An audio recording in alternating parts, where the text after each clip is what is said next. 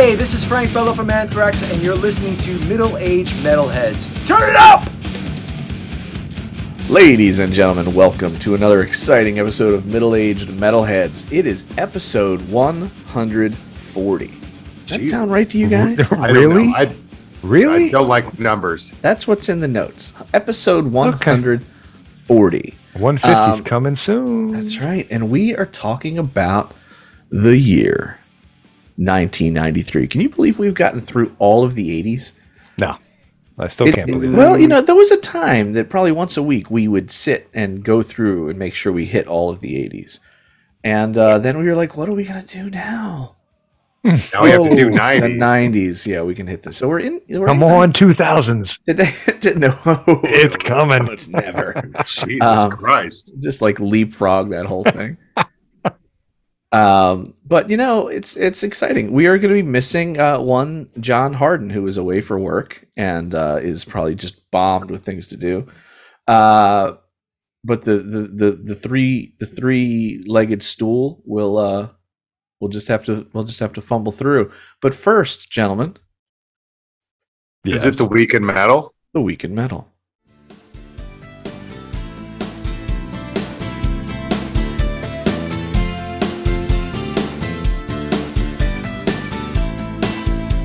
Oh, metal, the weekend. Weekend metal, the weekend metal, weekend metal, the weekend metal. Weekend metal, the weekend metal, the weekend metal, metal, weekend metal. Oh no, I drank too much. Drinking now. Weekend metal weekend. Weekend metal week. All right. That was awesome, David. I think it's gonna like make a lot of people like tear up, or also make a lot of panties wet. Ding, ding. Right. I live to serve. Colin, your tail's wagging. What do you got, man? It is. So, we were talking an episode or two ago about Pantera. And we know about the reunion. I guess we'll call it reunion tribute, whatever we're calling it. And I think John was the one that said to me, or said out loud, maybe they will tour. And they are. Pantera is going to go around on their own headlining tour. I think Lamb of God is going to support them, which I'm excited about. So they're making the most of all this opportunity. And I think that's great. I have not seen them yet. We'll see them with Michael. Well, I'll see them. Michael may not come inside of the stadium quite yet. Because I have tickets for that band Metallica, but Correct. Right. I don't know. There could be like a really cool screen in the bar. We'll see. I don't know. But no, I'm sure it'll definitely be a spectacle worth seeing, and we'll get to see like a lot of video of their performances, leading up to the August stuff that they're going to do at the MetLife. But it should be cool. Yeah. So I'm excited. I'm going to try to fit it in. They are the weekend that we have MetLife Metallica tickets is the weekend they're playing around me. I think they're playing the Wednesday before we go away, and I think they're playing the Saturday night while we're in New York during that weekend. So, but I'm excited for Pantera. I think they're making them. I think they're going to sneak in an extra kick.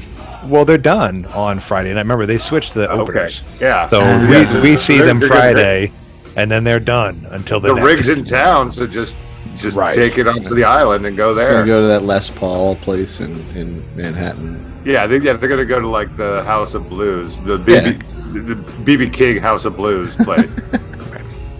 Yeah, that would be awesome though. Yeah, that's my weekend. That's my weekend metal. Is go Pantera.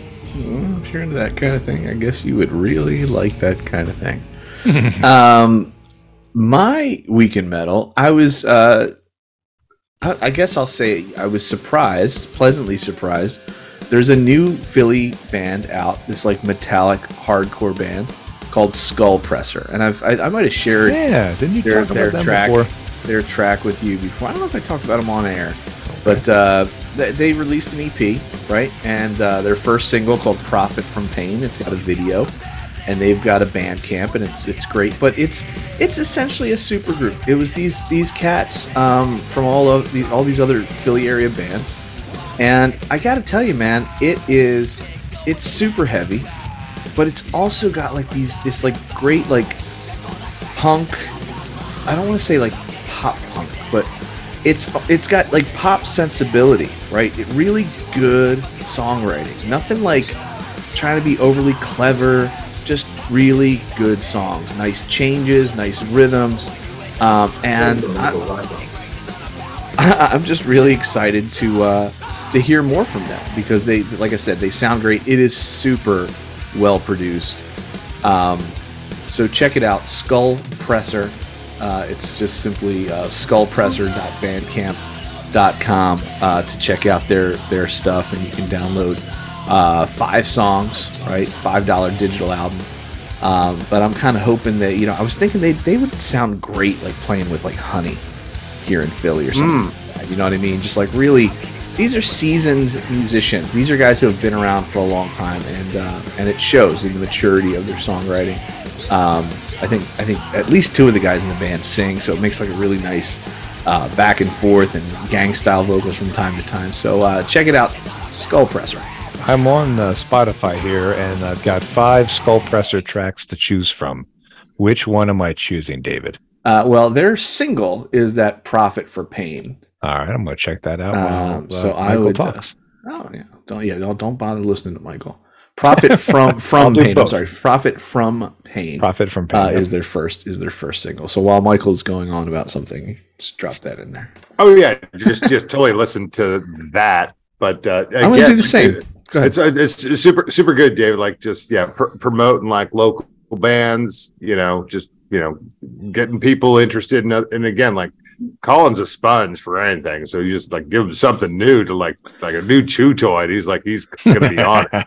So I'm going to steal John's Week in Metal topic, which had to do with, again, like the second single that was since released from Metallica's forthcoming record, 72 Seasons. And because the title is called Screaming Suicide, it probably, in this day and age, rightly sort of triggered a lot of folks and stirred up some necessary controversy, which again in 2023 where we are now can often lead to some very productive conversation.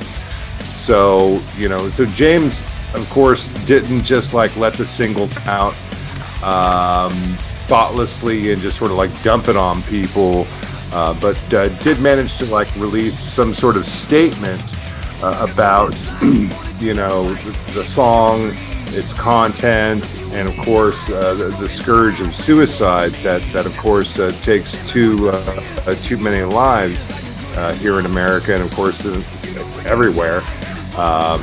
And again, Metallica being a global band,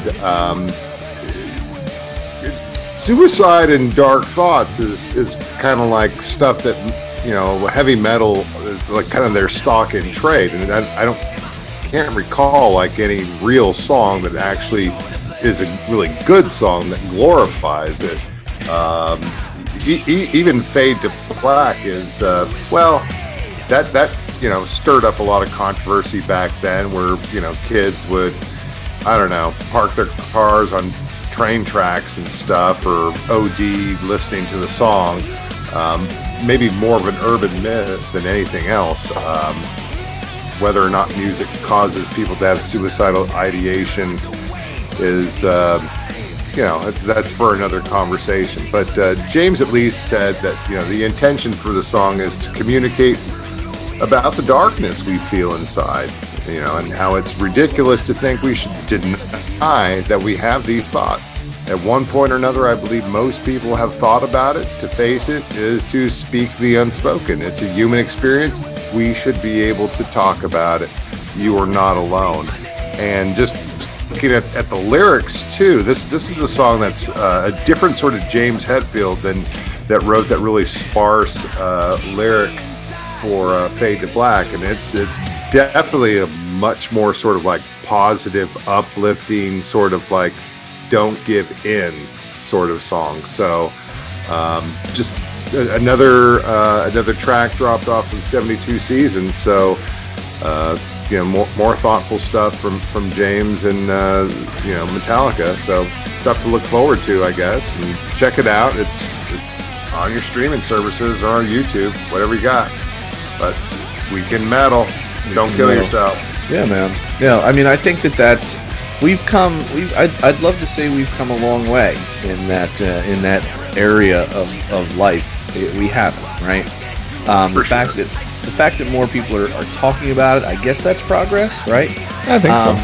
But you've got to be. I mean, I was out on Twitter a couple months back because it just seems like I was talking to my wife. I was like, you know what? I think in the last, say, 6 or 12 months, I think I've had somewhere in the neighborhood of 8 or 9 people I know who have died by suicide.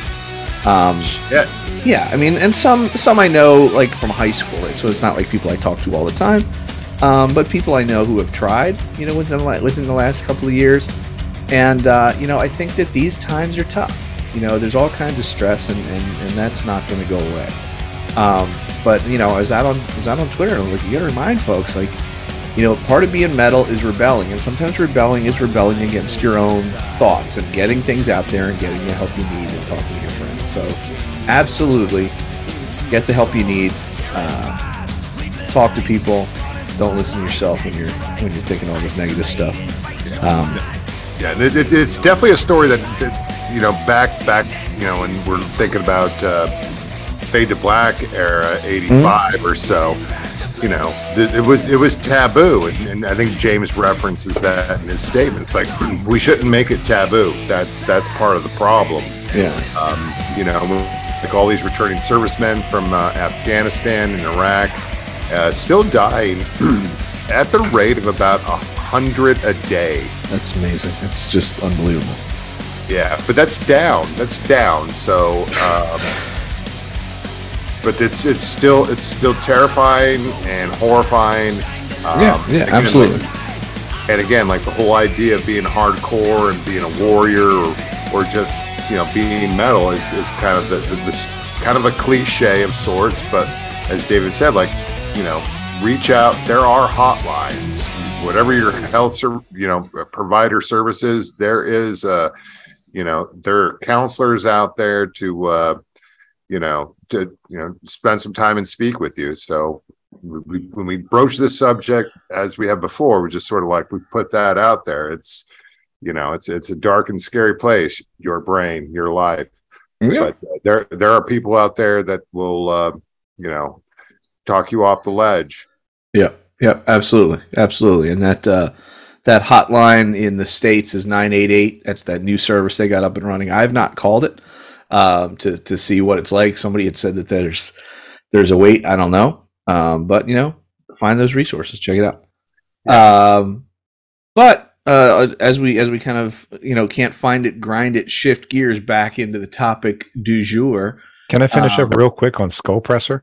Oh yeah, please. So they just got $5 from me because I had to. So if you're listening, Skullpresser, first of all, thank you for keeping making your music available and on Bandcamp. So enjoy the $5. And I was impressed, David. I think there's some really good stuff there. So yeah, well worth my money. Yeah. I can't wait till they start playing live. Assuming, maybe they are, but I haven't seen it. Anyway, right. Yeah, awesome. I'm glad you like it. All right. Dude, what are we talking? 1993. 1993. What were you doing? Jesus fucking in Christ. 1993. I was 26, going on 27 years old. Dude, I was 21 years old. Oh, well then I was 22. Better. You guys had far better years in 1993 than I did. I don't know. I was raising a 3-year-old and working. Oh my gosh. Okay. You're old. I was. I've been old for a while now. That's right. What else? I was in college. Michael, were you done college? Are you in your last year? In 1993, by the end of the year, I graduated at San Jose State. And then you a 4-year grad? Kind of like that. Good for you. That's what you should do, right? Just go to But school. most people do not graduate in 4 years. Well, I think I almost graduated a semester early. Like I Wow. said, I graduated in December and then went on to my master's there. But you know, listened to a lot of great music. Had you know, there were you know, where we were living at that time, we were me and my friends, Brian and Brad and another Brad, we were all, you know, between like a frat house and a party house in an apartment. So like, you know, it's nonstop fun going up to Santa Cruz, dropping some shrooms, you know, sort of thing that you do. 1993, it was just, I don't know, it was awesome. Yeah. But, you know, and again, the music scene was changing a lot. You know, it was not like you could just sort of like bring out those old Cinderella records and blast them, or it's like, hey, dude, are you into Queensryche? Because like that is not gonna get the panties wet. Ding. Right. Yeah. Yeah. What 93? So that was like the end of junior year, the beginning of senior year of college, and I was swamped. I was taking so many classes and playing gigs and in a band, and probably moved for like the fourth or fifth time by then, because I was one of those guys who moved around a lot. And gosh, you know, that's those were the Joey Mahoney days of my life, right?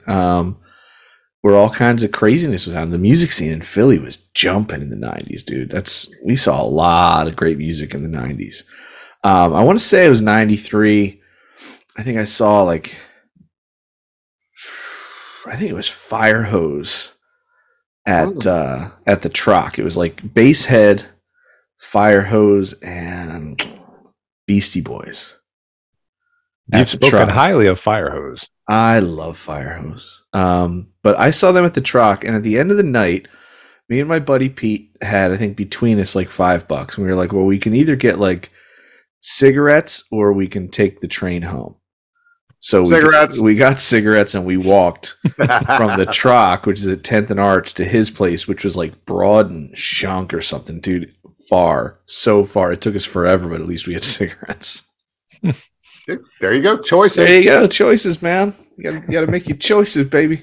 So this is what we're doing in our little bullshit worlds. Like, we're going to talk about a little bit, like really briefly, like things that are going on, world events, just to sort of contextualize. And if you guys want to jump in with some, what's going on with movie and TV, what's going on with, you know, other cultural events. But 1993, like, do you remember who was president? 93? Wasn't it a Bush? Was it Clinton or Bush? No, that's Bill Clinton. I don't know. Yeah. Okay. Yeah. Okay. Well, you asked me. I took a shot. Okay. Yeah, but like he came to you know, San Jose State in '92 when he was on the campaign trail. So that was kind of cool. But yeah, and the whole sort of saxophone shit. But by '93, he is president. And let's see what's going on his watch here. Let's see. There's some stuff going on in China. They break their nuclear test moratorium. Stuff is really breaking in South Africa, where they begin to adopt majority rule constitution. This is the era of Mandela and de Klerk. That's going to be the end of apartheid, and you know, that lead to the path of their sort of truth and resolution, reconciliation trials and stuff. Clinton, of course, again, we say this like a good 30 years ago, you know, agrees to a compromise on the military's ban on homosexuals with the controversial policy of, you know, don't ask, don't tell. And of course, that would be something that would be reversed under President Trump. So we're still working out that. The thing that's making a lot of news cycles these days, of course, is the 30-year anniversary of the ATF raid on the Branch Davidian compound there in Waco. So was that 30 years ago? Huh? of course, led by the charismatic demagogue David Koresh. David Koresh, which resulted in 72 deaths. Yeah. A good third of those deaths children, and really put everybody's antennas on like what Janet Reno was doing, and what the president had to do, and of course then began this whole sort of if it hadn't already been there post Ruby Ridge, anti-government sort of militia sort of movement, which again we saw sort of foment part of the insurrection there on Jan 6 in 2021. Oh, you know what else was going on in Philly back then? I was living over on Chestnut Street, and they were shooting that movie Philadelphia. Ooh, yeah. I guess that was 92, but then the movie came out in 93. Okay. And they rented out the little diner on the corner of maybe 19th, not on the corner, but like maybe on the corner of an alley, like 19th and Chestnut. So when I would walk to school down Chestnut Street, I couldn't stop in there and get a coffee or a milkshake. Okay. Yeah. And for that reason, I never saw the movie. Oh, Tom Hanks wins his first Oscar for that. It's a great. Yeah. I saw Schindler's List that year too. People should still check it out. Again, of age, homosexuality, Bill Clinton. Yeah, right. I saw Schindler's List at the Ritz that year as winter. Okay. Winter. Yeah. Just a couple more points here. Just to go back, it's like Ruth Bader Ginsburg was appointed to the Supreme Court. Of course, she has since passed, but just to give you some idea, this she served for like nearly over 25 years. I can't remember when she died. I think it was about 3 years ago or so. 2 police officers were convicted in Los Angeles on civil rights charges related to the Rodney King beatings, which again is just drawing all these parallels with what we're seeing today with the Tyree Nichols thing going on in Memphis. It's kind of like it seems like the more things change, they don't. Yeah, no, nothing changes, dude.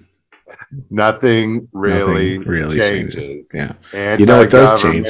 Anti-LGBT music changes. Police bias, but the music changes. Music changes because I was listening this time, like at this time in my life, I was listening to so much music. Like this is that nod to Colin.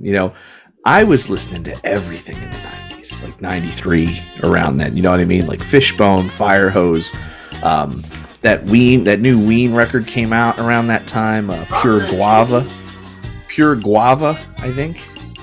It was either 92 or 93.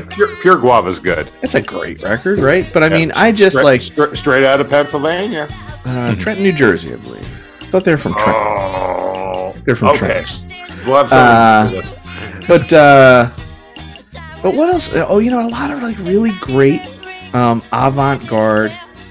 I guess you'd call it jazz. You'd find the records in the jazz section, right? But a lot of stuff that kind of grabbed my ear in the early part of the 90s. And then in 93, guys like John Zorn, Mark Rebo, who had played with a lot of folks, Tom Waits and Elvis Costello and stuff, they were all playing in a band called Naked City and doing some really intense stuff. Mick Harris from Napalm Death had joined him for made a trio. It was drums, bass, Bill Laswell on bass, and John Zorn on alto saxophone. They put out a record called Blood of a Virgin, and it's essentially like just insanely heavy metal with a saxophone. You'll have to look it up, or I'll loan some to you. It's heavy, man. It demands listening and attention. You can't. It's not something you'd put on in the background. Okay. But I mean, I think about the scope of music that I was listening to in 1993 was I don't know. Maybe it's set off where I am now, where any day of the week I might be listening to Janice Ian or Skull Presser, right? There you go. Time and place for everything. A little Gordon Lightfoot, a little Honey, a little. You guys remember like what movies you were going to the theaters to see in 1993? I had a 3-year-old. I don't think I was getting to too many movies until they were in the Blockbuster. All right. So that's my guess. So some of the new releases that you might have seen, and these are the highest grossing films, and this just helps kind of like give a little sort of like, oh yeah, that's going back a ways. Number one film, 1993, of course, is Jurassic Park. I do like dinosaurs. Yeah, and look at that. That franchise is still going strong. As for number two, Mrs. Doubtfire, fortunately, there was not a sequel. And also, returning to like our previous conversation, Robin Williams, rest in peace. The Fugitive with Han Solo. Tommy Lee Jones and Han Solo. And Tommy Lee Jones, of course. Schindler's List. Right. Of course, everyone's favorite Holocaust film. For all you deniers out there, you should check that out. The Firm with Tom Cruise. Indecent Proposal. Right? Remember that? Yeah, you know the other thing in 93 for movies, I saw a couple of hits, right? But mostly, like we had TLA Video, which was like a little niche, like art house type video store, right? So you could see a lot, all the stuff you couldn't find anywhere else they had.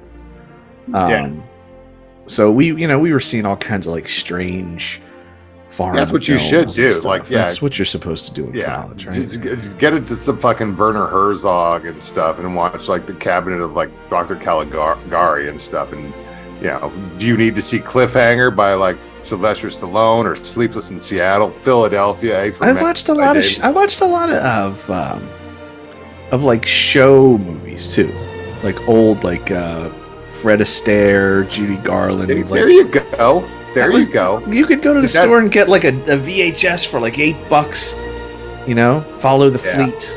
Yeah, that's Here Comes the Groom. That's a great movie. Here Comes the Groom.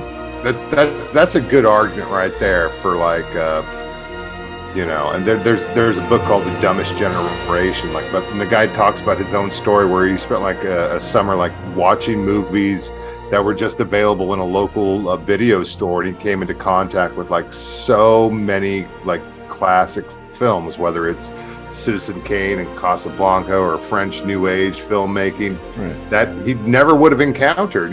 He felt like it enriched his life, and otherwise would have just been spending his time like watching fucking Brady Bunch reruns. Well, it's like not to belabor that point, but I think what you're saying is important for people to hear. Like I remember first time I watched. Remember that French movie Man Bites Dog? Ooh yeah. That movie moves at a snail's pace.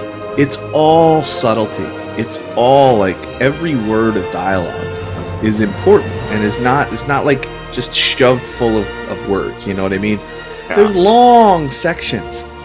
Yeah, and silence. People don't remember Man Bites Dog. It's basically like this is the early '90s sort of indie film where a camera crew follows around a serial killer on his daily business. Was he a serial killer or a contract killer? He was a serial killer. It's been a while, but it's a great movie, right? Yeah, it's totally controversial, and it was like everything that you would like from a 1993 film. There's this scene, and it's got to be 5 minutes long, where he like parks on the base of a bridge, and the film just watches him carrying like a body in a rug all the way up the bridge. Yeah. And then just heaves it off. And it's just silent the whole time. And you're like, an American filmmaker couldn't get away with that. No, but people would be losing. They would have to have like a narrative, like, oh, there he is walking. That was an indie What's he film. Gonna do? Also, Swing Kids. Sorry, Christian Bale and Robert Sean Leonard. Also a Holocaust film, turns out. Yeah, it turns out. Moving on to just getting back into TV. So, like, if Colin, if you have anything about TV, I was just going to like that I could watch. I could watch television because I was Beavis and Butthead, of course, stoned all the time. They were stoned all the time. I was. Oh, Wow. That and the whole sort of like liquid TV sort of stuff that they did on MTV. remember pop-up TV? Yeah. Pop-up TV. Pop-up video? Where you'd be watching a video. That's and it'd much be later like, on like VHS be like, or bloop, VH1. It'd be like, bloop, he's eating pizza. That's right.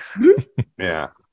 Also Wayne's World is obviously going strong in 1993. Fair. Just like two idiot dudes basically loving metal. Right, yeah. So Yeah. there we go. And if there's anything else in TV, I don't know, like some Full House, some Family Matters and shit. I don't know. Yeah. So we have there's like so many great albums that were released in 1993. We're gonna talk about our picks. Great. We- Great albums. Great albums. Ooh. Well, again, if we had to pick- This list doesn't look great to me, Michael. What are you Why- talking about? Which list are you looking at? The ones from 1993. Albums released in 93? all the albums that were released. Yeah. I mean, I was disappointed about a lot of this stuff in 1993. I don't know what to say for you, Mr. Well, because Butler. there's just I was, and I don't want to get too far ahead of myself because we got to listen to our music, but in 1993 I wasn't getting what I was used to, and it was sad. Like Iron Maiden in 93, all live albums, and I'm okay with a good live album, but I don't need 3 live albums from Iron Maiden. I need a regular release.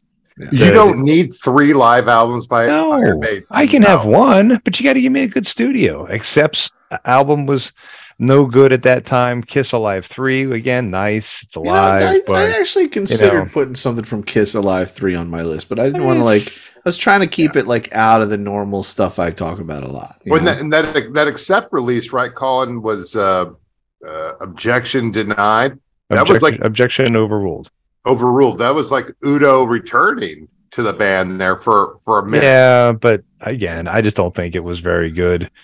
We had the new Anthrax Sound of White Noise. Good album, just a change, right? Didn't have what we were used to. I'm with you. It was a lot of bands like third record, right? Like that they just weren't great. Yeah, that's what I'm saying. A lot of like Bad Brains Rise. Like I don't know anybody who owned that record. You know, just that's all right. Right. You know, it just seems a lot of these records, that Metal Church record, just seemed like an extension of the Another prior good record. example. Yeah, that's what I'm talking about. It's just it wasn't anything new. It wasn't anything great. Yeah, Just no, was. and I'm going to totally agree with you too. It's like this is the era of Guns N' Roses on their Use Your Illusion tour. You know, and again, Metallica's dumping Binge and Purge on people. Ozzy has a live record. Who else is dumping? Van Halen has a live record. Right. It's just kind of like, okay, I get you. And again, you know, Iron Maiden didn't necessarily have a singer at that point. Motley Crue dropped something, but like they don't have a singer anymore because Vince is doing other stuff. Well, Vince had a record out that year too. Vince, that's again another thing I was kind of worried about. I'm like, oh, geez, it's all Vince by himself. You know, that Rob Halford left Priest, and he's got Fight. I didn't put it on my list. But the Death Record, Individual Thought Patterns. That's a great record. It's got Gene Hoglan on drums and Andy LaRocque on guitar. Well, looking back now, I agree with you. At the time, as we talked about, I wasn't going to go grab that one. But there's a Def Leppard retroactive compilation. Dio's Strange Highways it's okay. I was disappointed with a lot of it. There's some good ones, but I was just generally not pleased. Yeah. I was hurting for decent. I was hurting for decent metal in the early 90s. It's just not that much out there. David and I were in college, and I was definitely in college in California. So, yeah, things had definitely changed. By the end of 1992, MTV launches like their 2-hour show, Alternative Nation, hosted by Kennedy. And then it's like, again, like you just start to like kind of move on to like stuff that's a little bit more thoughtful, or doesn't have to be like super aggressive and misogynistic and hardcore and shit. So I'm just looking right here. It's like Jellyfish, Spilt Milk. Yep. That's their second release. How about some Dinosaur Jr.? Where You Been? That's a great record. Is it? It totally is. I think that the records that came, their records before that were so much better, and that's my beef with that record. And then they kind of got big, and then I lost interest. They got big. Dinosaur Jr. got big. They did a festival. They got picked. They were like all over the MTV and getting. Well, that's the thing. You major labels. And how dare they get big? And you got like the Cranberries put out a record. You got some, Frank Black puts out his first solo record. Also at that time, somebody named Kid Rock puts out a record too, but we won't hear from him for a few more years. Some Onyx. Chris Isaac puts out San Francisco Days. These were all records I was listening to. Aerosmith puts out Get a Grip. That record was enormous. Yeah, that was one of the bigger hits. That was one of the bigger releases. They had like 3 big hits on that. Like Crazy and like all the sort of like jailbait, Alicia Silverstone videos and stuff. That made her sort of semi-famous. Gotcha. But there's plenty of PJ Harvey puts out Rid of Me. That was probably I didn't put it on the list. Yeah. But I probably should have. That's still in my like moderate rotation. Yeah. I had the biggest crush on PJ Harvey. Didn't we all? Yes. And that album I think is a perfect album. When you think of like, if I don't have the time or the memory to make my list of perfect albums, but that album is a nearly perfect record. If I wouldn't even say if you're into it, it's so well done. Yeah. Such a and again, if people don't know who, Pauly Jean Harvey is, you should check out her shit. She is intense and just a great singer songwriter. Yeah. As is Liz Phair here with Exile in Guyville. I'm reading, but I know the album. But it's that's a good series. Like, I don't know that I've ever heard her and knew who she was on purpose. I'd probably if I put her on, I'd be like, oh, that's who that is. That's who that is. And in 1993, we're like, again, it's like, so whatever, mega, Monsters of Rock tour is slowly within a couple years going to be replaced by like, what they call it, Lilith Fair and shit. Yeah. And then that will soon be replaced by like Britney and Christina and other trash like that. You got Bjork putting out stuff. There's just so much good music that's just coming out and if it's not metal, I was unapologetic. Cracker is putting out shit. The Breeders. Was 93 the first Bjork record, the first Bjork solo record? It's called Debut. Yeah, that's a great record too. I love that. It totally is. Super cute. And you got some, it's like you just go through the list here and it's like anybody who's everybody, like the Cure's put out records, Scorpions put out a record, De La Soul puts out a record. Hey, remember Rick Astley? Remember Rick Astley? I really don't. Yeah. Nick Cave puts out a live record. Live? Which live? The Live Seeds? Yeah, Live Seeds. That's a really good record. Came with a book. Yeah. I got it around here somewhere. Also, an EP appears by a band called Anal Cunt. Thanks. So I was waiting. Yeah, I was like, "Is that a fucking word? Uncle Tupelo appears with Anodyne?" It's like, oh, there you go. That's all right. So we got a playlist, right? Is that where we're? Is that where we're going here? That's we seem to be. That's where we're gonna go. We've got we each picked 3 records that we thought were kind of important. 3 tracks. 3 records. 3 records. 1 track on one track on each. Yeah. And I guess you can listen along, and I guess you'll have to take responsibility for your songs and explain what's going on here. But I think we'll need Michael to Hold on 1 second, please. I have to go from Skull Press. Well, I have to come from Skull Presser over to my Skull Press, and then go to Spotify. There we are. Right there. Mercy. All right. I think first one on my list is Anthrax. Yeah. Michael left. Now I think we need. He's had enough. So I think we do need to point out though that John, even though he could not be here, Michael took a shot on his records that John chose, and took a shot at picking some tracks that Michael thought would be good tracks. Yeah. So the algorithm, Michael's algorithmic mind, also known as Cherie. I was going to say that's not Michael, that's Cherie. Helped to pick bars. What's going on at the Stamps household? I don't know, man. Do we need to call somebody? No, please. Okay. No, I'm back. I'm sure we just edit this out. I had to like fetch myself a beer. Okay, But, so you're gonna count us up here? Yes. So is everybody spring loaded and ready to go? I'm ready. I think so. All right, let's see what we catch here with this. I'm gonna like turn off some other apps that are gonna be distraction. Here we go. 1, 2, 3. All right. So we've got some heavy Anthrax drum interlude here. The ageless one, Charlie Benante on drums. I don't know if he's ageless, dude. He's got a reasonable grown-up haircut nowadays. Yeah, but so he's not ageless, but like this is him still kicking ass in 1993, and he's still doing it 30 years later with Anthrax and this other like up and coming band Pantera. Yeah. Now this record, I don't know very well. Okay. Sound of White Noise.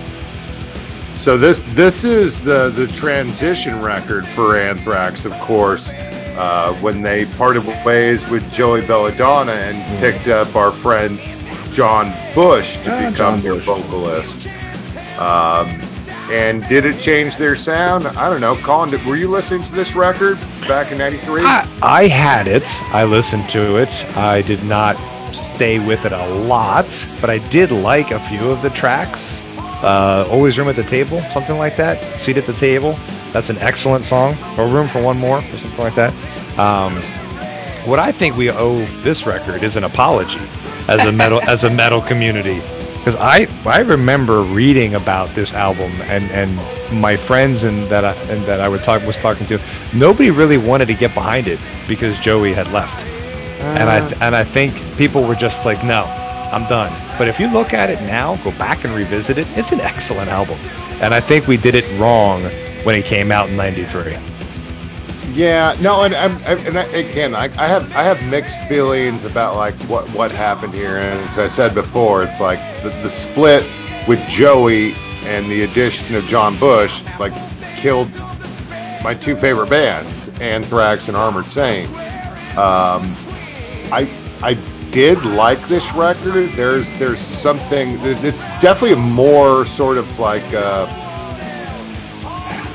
it's definitely a little bit more Armored Saint to me, because like a lot of the thrash elements are definitely replaced with the more sort of like rock song arrangements that go with Bush's songwriting style, which is fine then.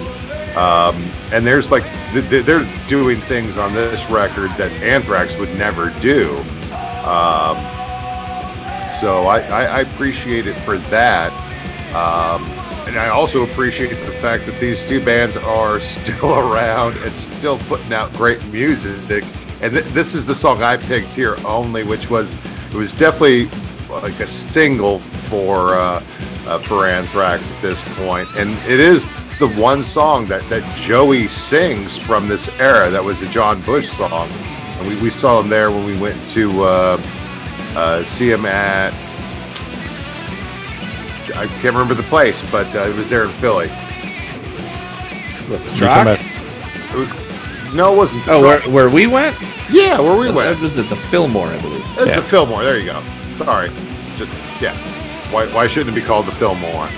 But yeah, it's it's definitely a different era. Like bands, we again going on our theme of like bands that are jettisoning their lead singers, trying to reinvent themselves. Just do the list: Iron Maiden, Motley Crue, Judas Priest, and here you got Anthrax. And I think they landed on their feet, and they would go on and put together, I think, I'm going to say like another 5 records. Colin, you big fan of like the John Bush era with Anthrax? Again, I've listened to it. I can't say that I go to it too often. I have them all. It's like you mentioned, Michael, it's definitely more rock than metal in my mind. It doesn't really have that metal edge. So, and I don't remember who brought it up a few minutes ago, but that background kind of stuff, I like this stuff in the background. I can put this on and walk around the house and do a whole bunch of stuff. Yeah. But it's because it's pleasing, but it's not like I really pay attention to it other than just enjoying the vocals and enjoying the rock beat. And this is a really compelling song. It has like a good gang vocal, and it's very melodic. It's a good sort of like I don't know. Yeah, if you're gonna just like push around the vacuum as you mosh, this would be the song to do that. Back in '93, I think I'm gonna listen to Belly and their new album Star, or some Mazzy Star for that matter. So now we come to David's pick. We've David, got. You want to tell us about this? Yeah, well, this is Entombed, and the song is Wolverine Blues, which is just such an unfortunate name for a song. This song is called I Master, isn't it? Oh, I'm sorry. The record is Wolverine Blues. The song is I Master. It's the first track off of the record, Wolverine Blues. So the unfortunately named record, that the story I hear is that the record company, without the band's permission, made a deal with Marvel to put Wolverine on the cover of the record. And yes, it is on there. So there are versions of this that have Wolverine on the cover, and there are other versions that have just like a dirt skull thing on the cover. Is there like some copyright issues with that? No, they made they made this agreement with Marvel to use it, and I don't get it at all. I don't understand it. I don't like it. I think it looks stupid. But anyway, the song that we have before us is I Master, which is the opening track on this, and I love Entombed a lot. They have a really great kind of mix of like riff heavy stuff that just it's kind of simple, but those little unison riffs like we just heard, I think feel good, when it's like they're cranking and cranking and cranking, and then that riff drops and it's like temperature or the tempo cuts in half and they just lay in on this nice little heavy riff. I love that feel. I love that sound.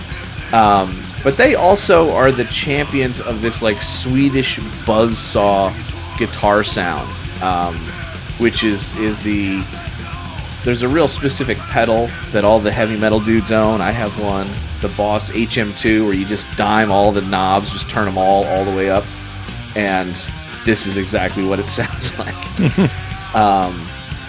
And when they stopped making that pedal, man, it was like the black market. People started making replicate, versions of it, and they were like essentially like a black market for these things. Because if you took it on tour with you or something, or if it was just in your pedal case, it might get broken.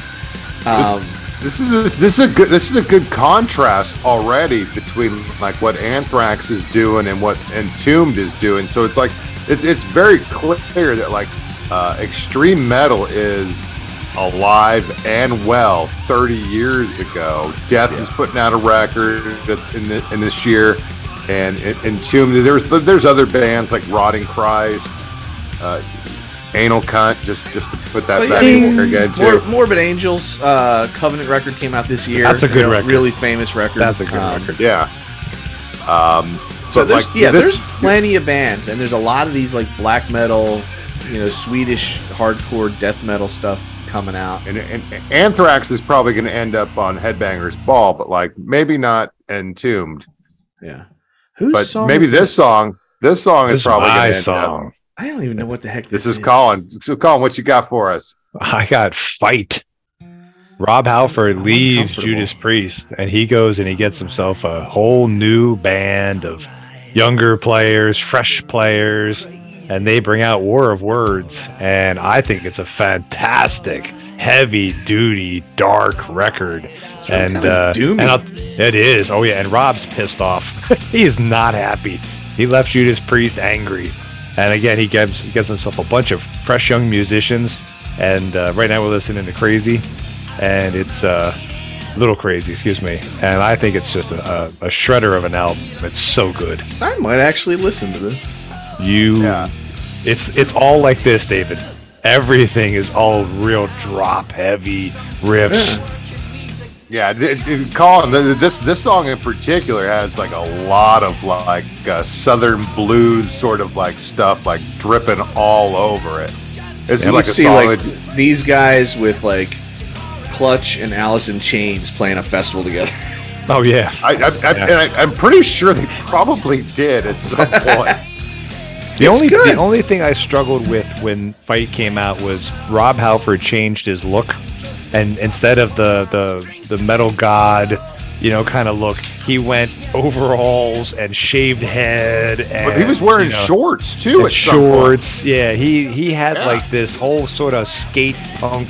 That's when he got his head tattoo on the side. That's right. He went full bald. He kind of went all the way to this skater punk look, and I was like, all right, Rob, but the music is really good. And this is probably close to the time too in '93 where he came out for reals and said like, "Oh yeah, dude, I'm queer. We're here. Get used to it." So it was definitely like a rebranding of himself as a performer and as certainly as the metal god, not to be confused with the metal lord, but It was intense. I remember like watching the Headbangers Ball and stuff, and he would just be like there, like almost like in a band that was like a mosh pit, and he would just bring the shit. Yeah, I'm really uncomfortable with the pictures of this band.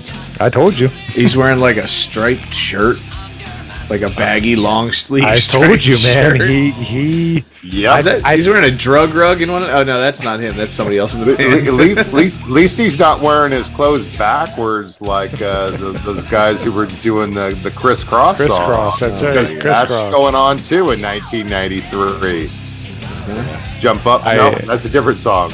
Yeah, some of these look like D. Antwoord, like mock pictures or something. He's got like his underwear sticking out of his jorts. Yeah. Yep. I think he's got a little like skater cholo thing going on there. I liked, he's fucking Birmingham. As a fan, what I liked was he went out and reinvented this sound with these guys. What I didn't like was I think they went to him, if you want to be with us and want to be cool, you got to look like this.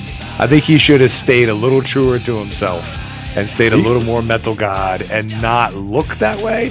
But I'm glad he made this music. I think that makes him legit. It makes him appropriate for that era. I don't think he could have pulled off like showing up on a Harley with like all the leathers and spikes. I think he would have scared away like, half the audience if he did. Be like, oh my gosh, Grandpa's coming. It's like, no, he's bringing it. He was still fierce. Michael, is this your selection? Where it's yes. So a little known band called Nirvana gave us this song in 1993 called Heart-Shaped Box. Perhaps you saw it on MTV once or twice. It was a especially dark and haunting and cleverly produced video, and also a great song with great riffs and some really poetic imagery too. This is off of the In Utero album. This is the last studio album you're going to get from Nirvana. Little did you know at that time. Again, suicide theme comes into the conversation. But this is just an enormously, powerful song. Is it metal? then it's hard rock then. It's What do you as want metal to be, as bro? anything else. I mean, I think you got to leave a damn, lot of it's room, like, right? You know, you got Dave Grohl just like pounding the fuck out of shit, and you know, and Chris just sort of like bringing a lot of great bass lines. But Isn't that kinda like it's 7 feet one of tall? those songs that could actually be like a radio hit in 1993. You know, it's a song 30 years later. I think everybody kind of knows, and the imagery of the video has kind of like cemented that into everybody's sort of like collective imagination. It's pretty fucking genius shit. You guys have other sort of accounts or experiences of your time with this song? You know, I was, I have to admit, this song made my list, but I saw that you'd already included it. So I didn't put it on. I was going to go with Entombed too, but Yeah. Darn it. It's like the gift of the I was Magi. turned off by the Wolverine image. It's like, No, I mean, I think that this record, as their second major label release, was great. This track, I believe, was originally recorded with Steve Albini, and he ruined it, so they had somebody else redo it. No, I mean, I think that was part of, I think, the growth for Nirvana. It was the part of them taking back their sound, because I think that their first major label record is very the production on it and the marketing on it is very commercial and not them. Oh, and I think again, this like, record, they kind of wrest that back. I think the choice of Steve Albini was a provocative one, but since they were famous, they were allowed to make it. But then he kind of went in some other direction that they didn't want to go. That's a good point too, because like some of the songs come off, like especially like the first one, like "Serve the Servants." It's like, wait a second, like this is a little abrasive. Like, you wanted them to like be a little bit more polished, like Nevermind style, but they refused to do that. And again, like that's saying a lot between like Nevermind and this track. Colin, you're like raising kids. You checking out Nirvana? Yeah, when you radio wise, yes. And I did buy it, of course, though. And I thought In Utero was probably a little better than Nevermind as an album. I really did. Or at least what I found, because Smells Like Teen Spirit just beat me down. I had after a while I was like, no mas. But when this came out, when In Utero came out, I found songs like this refreshing. I was like, you know what? I'm like, these guys are good, and this is a heck of a lot more approachable over and over again than being beat down by those other songs that they had off of Nevermind. I thought wasn't this the same year, unless I'm wrong, that Siamese Dream came out? Yeah, no, and we're gonna come to that. Okay, too. and to me, sorry to jump ahead there, but to me, this fit in with that kind of stuff, and I liked it more than I liked Nevermind when that came out, and it was a hell of a follow up. And now we come to the debut record of a band called Tool. This is John's pick. And the track that I selected, of course, was their it still is probably like their sort of signature song, owing in part to the really iconic video that does not really feature. It's not a performance video, but it is creepy as fuck. Stop motion sort of direction, and it takes you places. This is Sober. David, Colin, you got some thoughts about Sober? I didn't try it much in the 90s. I had heard good things, but I avoided it quite a bit. Me either, as I crack another beer. I'll be honest, I was never into Tool early on. I appreciate them a lot more now. I don't know. I was just like, it didn't quite stick with me. But boy, I really appreciate them now. I wish I had paid a little more attention to them then.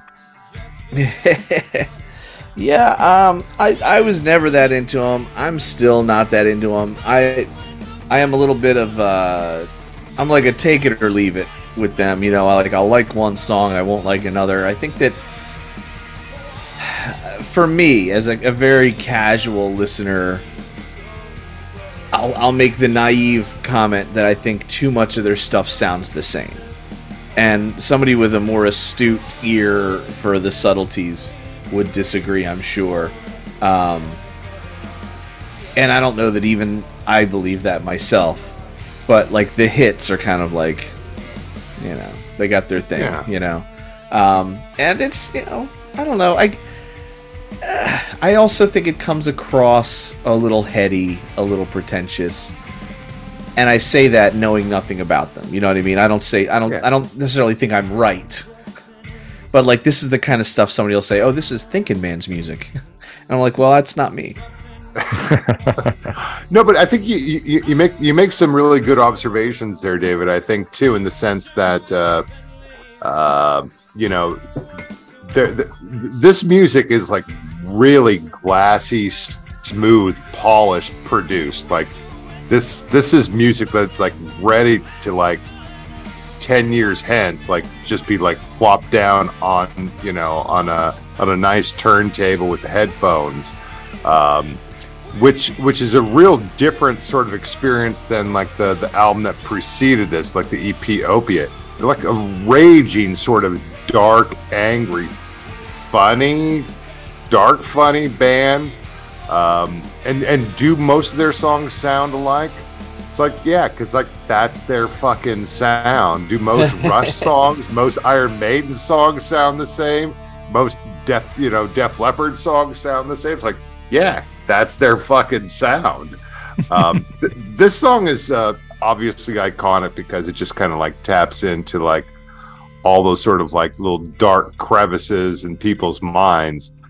But it's a joy, like going back to like 1993 and thinking about like all the parties I went to, and especially like the after parties where like this song would come on after like, dude, that's enough with the fucking Blues Traveler. Turn that fucking shit off. And then we pop this in, and then people just like kind of get into like a real sort of like meditative funk and kind of go like, yeah, can we just drink forever? It's like, no, probably not, but we could try. You know what always drove me nuts about music like this, and like I'll add, you know, Rush and all the other stuff, is that you would get Iron Maiden, all that stuff, man. Like you would get these dudes like in high school, right? And they'd make fun of us nerds because we were nerds, and then they'd be like, "Dude, Rush," and I'm like, yeah. You're missing the humor here, buddy. Yeah, no, and again, it's like I think maybe that's a thing too, and you know, sometimes like there are certain bands that attract like fanatics and not necessarily like music fans who could just go to like, hey, I can listen to this band or that band. I'm listening to some fucking, you know, Smashing Pumpkins Gish or some, you know, the new Pearl Jam record Versus. And now we're on to David's pick here. Yeah, man. Heartwork. Dude, I like this. Dude, Carcass. I love Carcass. Carcass is not everybody's favorite band. It's not everybody's favorite band, right? So they got is it anybody's favorite band? I know a lot of people, they love Carcass. Even the guys in Carcass, is it their favorite band? No, they're really into Thin Lizzy, I understand. I can't blame them. But so this is their fourth studio record. This is one of the hits. But they've come a long way by now, right? So their previous record, Tools of the Trade, was the departure from the like bombastically heavy Symphonies of Sickness and Reek of Putrefaction, which was almost so heavy, like if you didn't have a half decent stereo, you couldn't even make it out. Right? It just sounded like mud on like a bad radio, like a boombox or something. I think that's been my experience. Like these records they make Venom sound like the Tool record we just listened to. Because the production is so hard. Because like it happens in, you'll notice it like as an example, the muted guitar sounds in And Justice for All, they really bring out that like bass warble in the riffs, and you'd be like, some people would be like, this record sounds amazing, and then other people, if they don't have a decent radio, they'd be like, this record just sounds like crap. All my speakers just keep vibrating and making terrible noises. Well, so imagine everybody in the whole band, including the drummer and the singer, making those noises, and then putting it on your boombox next to your bed, be like, I'm gonna listen to some cars, and it's just like, yeah. And then the louder you turn it up, the worse it sounds. Loud, yeah. And to get it to sound, in order to hear the riffs and the lyrics, you gotta like turn the bass all the way down so that you can like get some clarity, and then it doesn't sound like Carcass. So anyway, this record and Tools of the Trade, the one that came out before this, they really made that shift to being a lot more technical. You'll hear it in the solos, super clean. You hear it right now. And Colin, you saw them. I was late. I did. They have really, like, their playing has gotten very technical, like almost on the level of like King Diamond's guitarists, like really good. And I don't know if they were good before, but they didn't play they didn't play solos like this. Yeah. You know? This is definitely an upgrade on stuff. But like this, so this is Carcass, No Love Lost off of the Heartwork record. Yeah. So Colin, you got any thoughts on this? Were you listening to this in '93? No. I sure as hell wasn't. No. Nothing with surgical implementation tools and nothing with... No. As David pointed out, recently, last year, yes, checked it out. Really good stuff. But no, in '93, nothing named Carcass was coming across my turntable or my CD player. Nothing with putrefaction you or got your something. pick next, Colin, here. Yes. Hey, what's this unknown band that came out in 1993? Well, this band is called Motorhead. They didn't change singers, did they? They did not. Now, the interesting thing about this, anyway, to me, is this album, they had a contract with ZYX, the label in Germany. And when this came out, it never made it out of Germany. They had this album, by the way, Bastards, is fantastic. Is it? It is one of the best they've ever done. And when they were finished, ZYX released it in Germany. You couldn't get it in America. It didn't come across like everything else. So what was the album I'm seeing here is called March or Die. But you said it was called... Did I put the wrong... No, it's on... It's probably on a different record here in the States. Oh, I apologize. No, sorry. You could be correct. I was just curious. I picked the wrong song when I put it on the song listing there. Sorry. Bastards came out in 1993. No, but you did pick the song Name in Vain, though, By right? mistake, yes. Okay. My apologies, Well, we'll everyone. listen to it anyway. It's a good song. Sorry. Did it come out anyway. in 1993? Because we can stop it now. It did Dude, not. it came out in 1992. We Yes. can play some Mazzy Star. It was 1 year. March or Die was before. And then Bastards came out in 93. So the story of Bastards was that it was released in Germany. Check it out. Born to Raise Hell is on Bastards, and eventually that way made its way to Airheads. Okay. Oh, okay. It was There you go. redone Again. with Ice Cube, I think, and what was it? Ice Cube and one of the guys from some other band or something. Anyways, it was Ugly Kid Joe vocalist Whitfield Crane and Ice-T. They redid Born to Raise Hell. All right. And that made it to Airhead. So anyway, you're listening to From March or Die, Name in Vain. What you should have been listening to was something from Bastards. Well, I think in post we'll be able to fix this. No.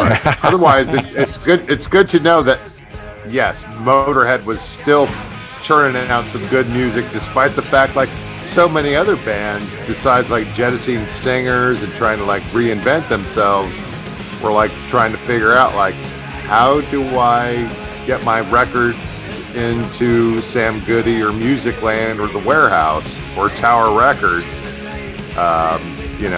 For a band like Motorhead to like have to go to like a label in Germany seems a little weird. Oh, you know what record I bought in 93? That first Bare Naked Ladies record. Oh, Okay, well, you could have kept that to yourself, but It's a good record. you know, that's super cool. I bought this record in 1993 at Kmart. Really? Yes, and I was people like sell actually kind of surprised. Remember, like when you'd go to like Kmart and you buy like CDs, and they were like in that big plastic racky thing. Yeah. Because they weren't anymore in like the big long boxes, but this is Rush, their 1993 release Counterparts, and the standout track for me is Stick It Out here. I was deeply impressed by this album, and the friends that I had in college, like Brian and AJ, who were like big Rush heads. So like, yes, we were nerds, but like we would get like totally wasted and have like Rush jam fest, just prance around the goddamn apartment, somebody's apartment, and just sort of like do all sorts of like Rush sing-alongs and shit. But Wow. I don't know. Do you guys have similar memories Of Rush? of this album and doing like Rush sing-alongs and stuff? I bought it and I liked it. I didn't sing along, with anybody, but That's sad. I thought it was good. Yeah, I mean, I was probably singing a song called Stick It Out in like 93, but it was the one from Joe's Garage by Frank Zappa. Oh, Frank. Oh, maybe it was by Anal Cunt. No. Ding. That's a totally different song. But this is a really good, solid record from Rush. Of course, at this point, 93. What were we talking about? Like, they're almost 20 years into the game and stuff, and just again, like, I think what I'm getting from like most of these like big level bands and big level records, like, they're so slickly produced. It's like they're not like a band that you would actually ever see on a stage with amps and crowd noise. But that was the look. That was the era of airbrushing and stuff. But Dude, I'm not gonna lie. I got the video up right now, and some of these like faraway shots of Alex Lifeson look like John Harden. oh yeah, I don't know if that's a compliment or not. So They have the same sort John, of I'm sorry. headed sort of like sweep over haircut and Yeah. stuff. And you're like doing the John thing like right there. But this is more of a return to form album for Rush, and the air quotes here that people on the podcast can't see, but it's much more guitar driven than the previous record, Roll the Bones was, which actually featured a rap, and Presto too, which is an album that I like dearly love. But That's a good album. Or even like before that, Hold Your Fire. This is a little bit more rock record, and sort of charts the way forward for them for their few remaining, what would be their few remaining studio albums. But like, just again, just great sort of playing. This is a more sort of anthemic song than you might usually get from Rush, but I think that's also like a sign of the times too, where they still have like all their sort of like meditative, poetic songs and shit. But I don't know, this worked for me. It kind of, it's not a terrible Rush song. it's not terrible. It's sort of a reminder that like some of these bands like. And like Deep Purple was putting out new records, whether anybody wanted to listen to them or not, in 1993. We come to John's final selection here, which is from the Smashing Pumpkins. Remember them? This is, I want to say this is their first major LP. Gish preceded it, and they had like other EPs like Rhinoceros and shit. How I remember this, staying sober, I guess. But when this came out, oh my gosh, it fit right in. Rhinoceros and Gish were like a lot more sort of like dreamy, shoegazy sort of guitar stuff with like really sort of trippy vocals and certainly like very trippy self-made videos. Cherub Rock, and then all the stuff that would come off of this record, Siamese Dream, were basically sort of like the launching pad for what would be like a really great band in the 90s. You guys have any sort of recollections of this? Just radio play. Like I told you, I thought it fit well with In Utero. Just radio hits. I liked it. I thought it was enjoyable. As I look back on the 90s, I had a mix once that I made. I think I called it "The 90s Didn't All Suck," because the 90s didn't all suck. Because at the time, you got to remember, I was coming out of the 80s like we all were, right? We were all missing metal. We were all, at least I was, struggling with some of the grunge and newer stuff. But you look back, some of the 90s stuff was pretty solid. I think, again, I don't think we did it any favors. I think we were kind of like, ugh. But there were some decent bands. Candlebox and some other stuff. I really liked some of those bands from the 90s. Right there with you until then. Candlebox is some good stuff. Yeah, Candlebox's release, their debut release comes out in 1993 after they scraped the bottom of the barrel. Like, are you from Seattle? Do you play in a band? And that's and again, like I love the fuck out of that Candlebox record. Yeah. But David, what about Smashing Pumpkins? My roommate in college, it would have been whenever their first record came out, 90, 91, something like that. It was really into them and played them all the time. I just hated that vocal sound that was less evident here, more evident for that. It's like, come on, man. And, I just wasn't so down with it, and they looked weird, and I didn't. It was totally different. I think that was. I didn't like the way I didn't like the name of the band.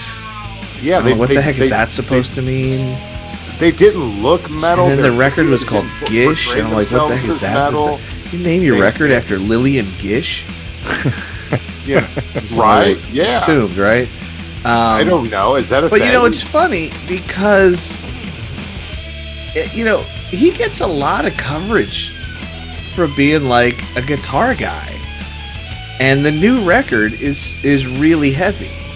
Yeah, right. Well, again, you listen to all the Pumpkins records. Billy's guitar playing is like, it's really good.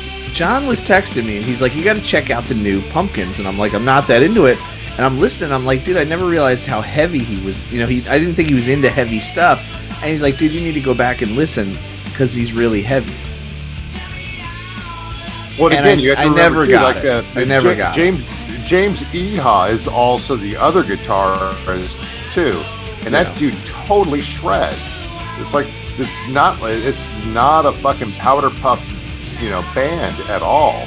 They whatever. Again, like I think we had this sort of thing going on in the 90s too. It's like where you would just sort of like, I know a band by their video, and that would be it. So like, this is how people would know like what Blind Melon is from like the song with the Bee Girl. And it's like, oh no, you're totally missing it. But people's attention spans or their lack of curiosity prevents them from otherwise going like, I want to see what this band does on all of the other 9 or 10 tracks on the record. And this was Cherub Rock, and that was some pretty fucking intense shit. Yeah. Moving into some Voivod here, David. Voivod here, man. I love Voivod. You know of my love for Voivod. I think for sure. The reason I selected this song is because it's a Pink Floyd cover, and they have a Pink Floyd cover on Nothing Face, Astronomy Domain. and they're just so good at it. You know, I really feel like they understand Pink Floyd, and they have an obvious love for Pink Floyd. And it's a good song to boot, right? On top of all that, it's a good song. But so this is their 7th record. This is the Nile song, by the way. The Nile song, sorry, folks. So this record, the Outer Limits. This is 7. I want to say that Nothing Face was like their 4th or 5th record, and then Angel Rat came out after this, and they just I really think that from Nothing Face forward, their production got so much better. You could really hear all of the things that they wanted these records to sound like. And as a prog thrash band, I think they're really firing on all 4 cylinders at this point. I don't think anybody bought this record. I gotta see if I can find what the sales were. This is the first record that did not have the whole original band. Their bass player left. They all have nicknames, right? Okay. Everybody in the band has a nickname, right? So the singer's nickname is Snake, and the guitar player's nickname is Piggy, and he's died of cancer in like 2005 or something. And the drummer's nickname is Away, which probably is cooler in French because they're like from Canada. And the bassist's nickname was Blackie. Okay. Yeah. So they just anyway, have like, so he left, and they're like in like some sort of our gang.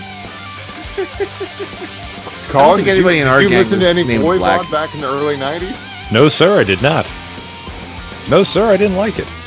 No, sir, I don't like it. That's right. Thank you. Appreciate you grabbing that reference, David. I did not check out any Voivod. I did later, last 10, 15, 20 years, I've picked up a few of their later releases, when Jason Newsted was part of them for a bit, and it's good. I was definitely not back in the 90s, but some of the stuff the later years, I enjoy. There you have it. Yeah. This is good. I like this.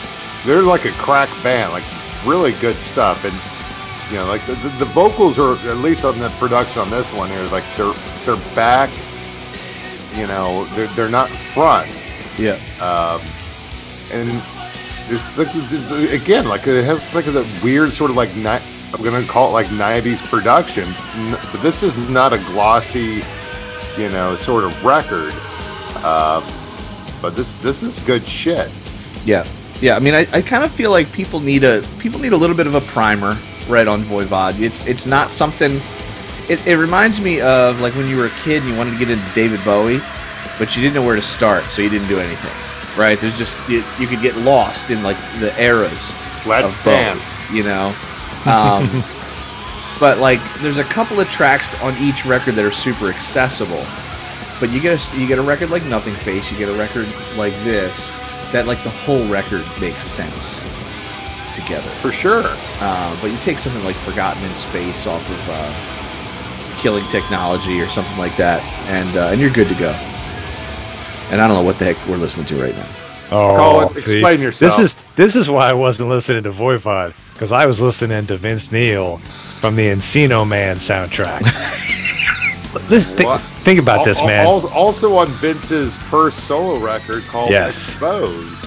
Yes, Tommy Shaw, right? He helps write this. Jack Blades and Vince Neil, and a guy who plays a Yankees there. Yeah, and this guy. It's Damn Yankees with Vince Neil.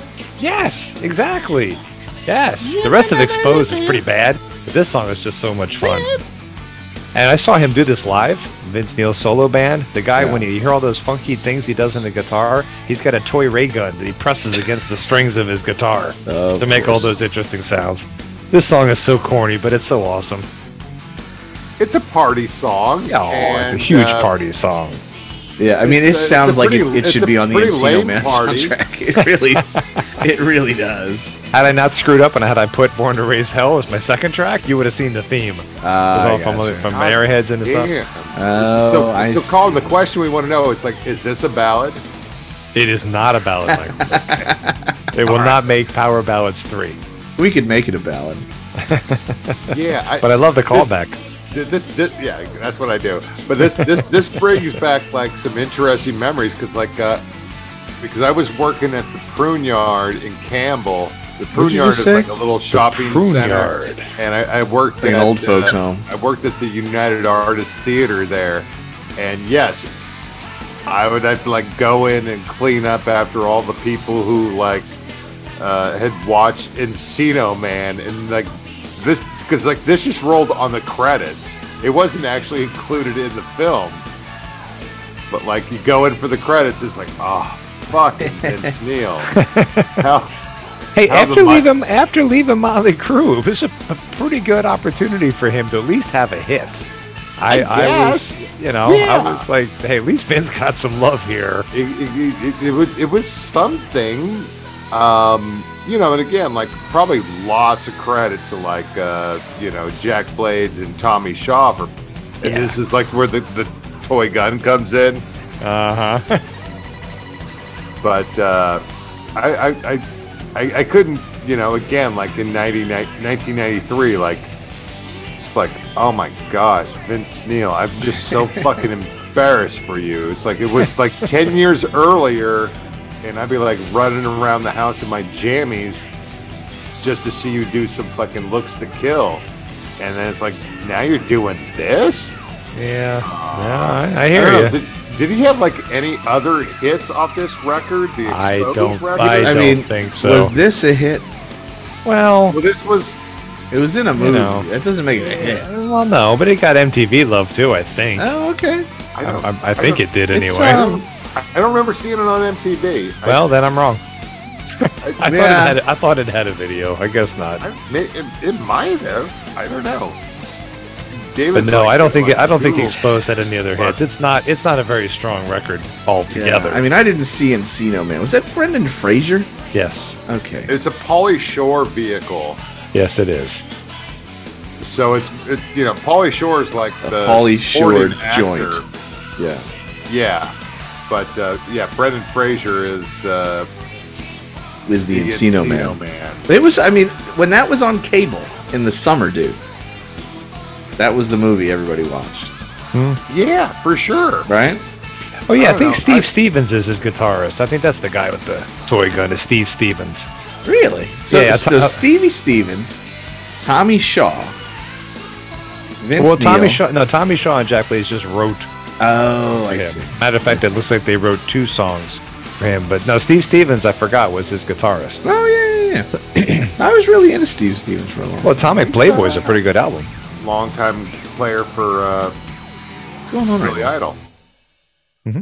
Yep. And so we come to the conclusion of our middle-aged metalheads, the year 1993 playlist. Am I having a stroke right now? With it's a nice follow-up to Vince Neil. Beavis and Butthead's favorite song. They're like, really? It's quiet now, and they're like, just totally like chilling and almost mesmerized, and then they get to some fucking Johnny Greenwood sucking, riffs. I'm like, now it's getting heavy. I have no idea what's going on right now. This is Radiohead's Creep. Oh no, I'm talking about what you're saying. We got that part. I'm trying to follow what's going on. He's channeling, I believe, Beavis and Butthead. Thank you. Colin, do you remember Beavis and Butthead? Well, I do remember Beavis and Butthead. Yeah, but this was one of their favorite songs. Okay, that I did not recall. Oh, okay. I was in a cover band for a short time with a friend of the show, Stymie, and we did this song. Is it fun to play? I sang for the cover band. He called me in a pinch because his singer couldn't make a gig, and I just kind of showed up and sang, and I did all right, I guess, and but I didn't know any of the songs. I went over to my office and logged on to iTunes and downloaded the set list and learned all the songs. But you could sing this for a future Weekend Metal. Maybe I could. Maybe for this one. But oh no, we already heard it. I was going to say, let's go back in time. but Hey. I think I did karaoke with one David Timoney in Pittsburgh to That's this true. song, Really? or I might have You didn't done know that? Karma Police. I Who- did not who- know you who guys were knows? karaoke. Yeah, you did. So many PBRs. Yeah. So many PBRs. They don't call them pounders for nothing, Dr. Stamps. That's exactly right, Dr. Timoney. Yeah, I did a this Van is a Halen song song, that, and he like- did some like Blair tune or Tool something. Sober. It's like this is their hit. This is their iconic song. If you know one song from the band, you know this one. This comes off of likewise Radiohead's debut record, Pablo Honey. Most of the songs on the rest of the record don't really indicate like where they're going next. And like Tool, where they went to was seemingly uncharted. But, you know, Radiohead comes out with the Bends after this, and then from there it's like, okay, Computer, and then they are like in a genre of their own. And, you know, among my favorite bands is Radiohead. It's like there's a time and a place for Radiohead, just like there's a time and a place for putting on some Sinatra and making martinis. But like Creep fits into 1993. It's a very Were you listening to this? And I was not. I was I definitely not listening to this. No. It's a nice little melancholy end to our broadcast this evening at the end of the playlist. But no, I did not spend any time with Radiohead. Matter of fact, I've never owned any Radiohead. What? No. I think you They need to go never- check the basement. Well, What? okay, good point. I've never knowingly owned any Radiohead. There's probably some down there in the catacombs. but- Yeah. now it's going to go into like something else. But like, okay, well, on you know. Hey, on that note, Maybe that's oh nice. shit. So then, now I know what I need to do is like I'm gonna like put some drops into the feed. It's like give Collins like some songs. Like, so you sure you don't like or know Radiohead? And be like, oh, 'cause Or, you don't have to do that. but I totally will. I No, totally he will. will. or you could just email them so that we don't have to. right? We're- Oh, no, but we're all familiar I think enough. everybody would appreciate it. I think that's the thing. You could. Man. Okay. All So right. many great tracks. You know, I hate to break up a party, but all good things. Is Philly burning, David? No, they're having fun. They closed like a 20 square block area Okay. to prevent people from traveling when they knew they would be partying. So I think I'm out here way far from Philly in Sellersville, as everybody knows. And people were like letting off bombs. These are just bombs they have like laying just around. like, honey, for get out the football bombs. games. That's right. Yes. Don't I keep a bomb around here? They're for up these by nights? 2 touchdowns, honey. It's like, can I make this explode? On my mark. It's like I They get out their I keys. thought I was back in like Tikrit or something. It's like, God damn. It's like, what the fuck is going on here? No, Philly's not burning. Philly is celebrating. And It's a big day of unity, and that's in a good Philadelphia. thing. And it is. it's too bad about the Niners and their injuries and stuff. But If you were watching the other game, is there another game going on? yeah, the Yeah. Bengals and the Chiefs. won and that? I The left Chiefs. It was tied 20-20, and Harrison Butker hit a 45-yard field goal with 8 seconds left. Oh, So the Chiefs I took want to that. see the Bengals win. Not me, dude. I want to beat the Chiefs in the Super Bowl because my Well, son's so- a Chiefs. My son's a Chiefs fan. So who won? The Chiefs. So now Oh, it's wow. Andy Reid against the Eagles. Yeah, dude. That's Wow. going to be a huge storyline. Yeah. Watch him There mess you up the go. clock. This is what That's we right. do. Watch him on mess up the around clock, the man. horn. Oh, are we doing around the horn? What? What happened? Who has Around horns? the horn, that ESPN show. Oh, yes. Right. That is a show on ESPN. Keep up. Colin, All get us right. out of here. All right, gentlemen. Well, thank you all for listening to our review of 1993. We covered a lot of information. Hopefully you enjoyed our playlist.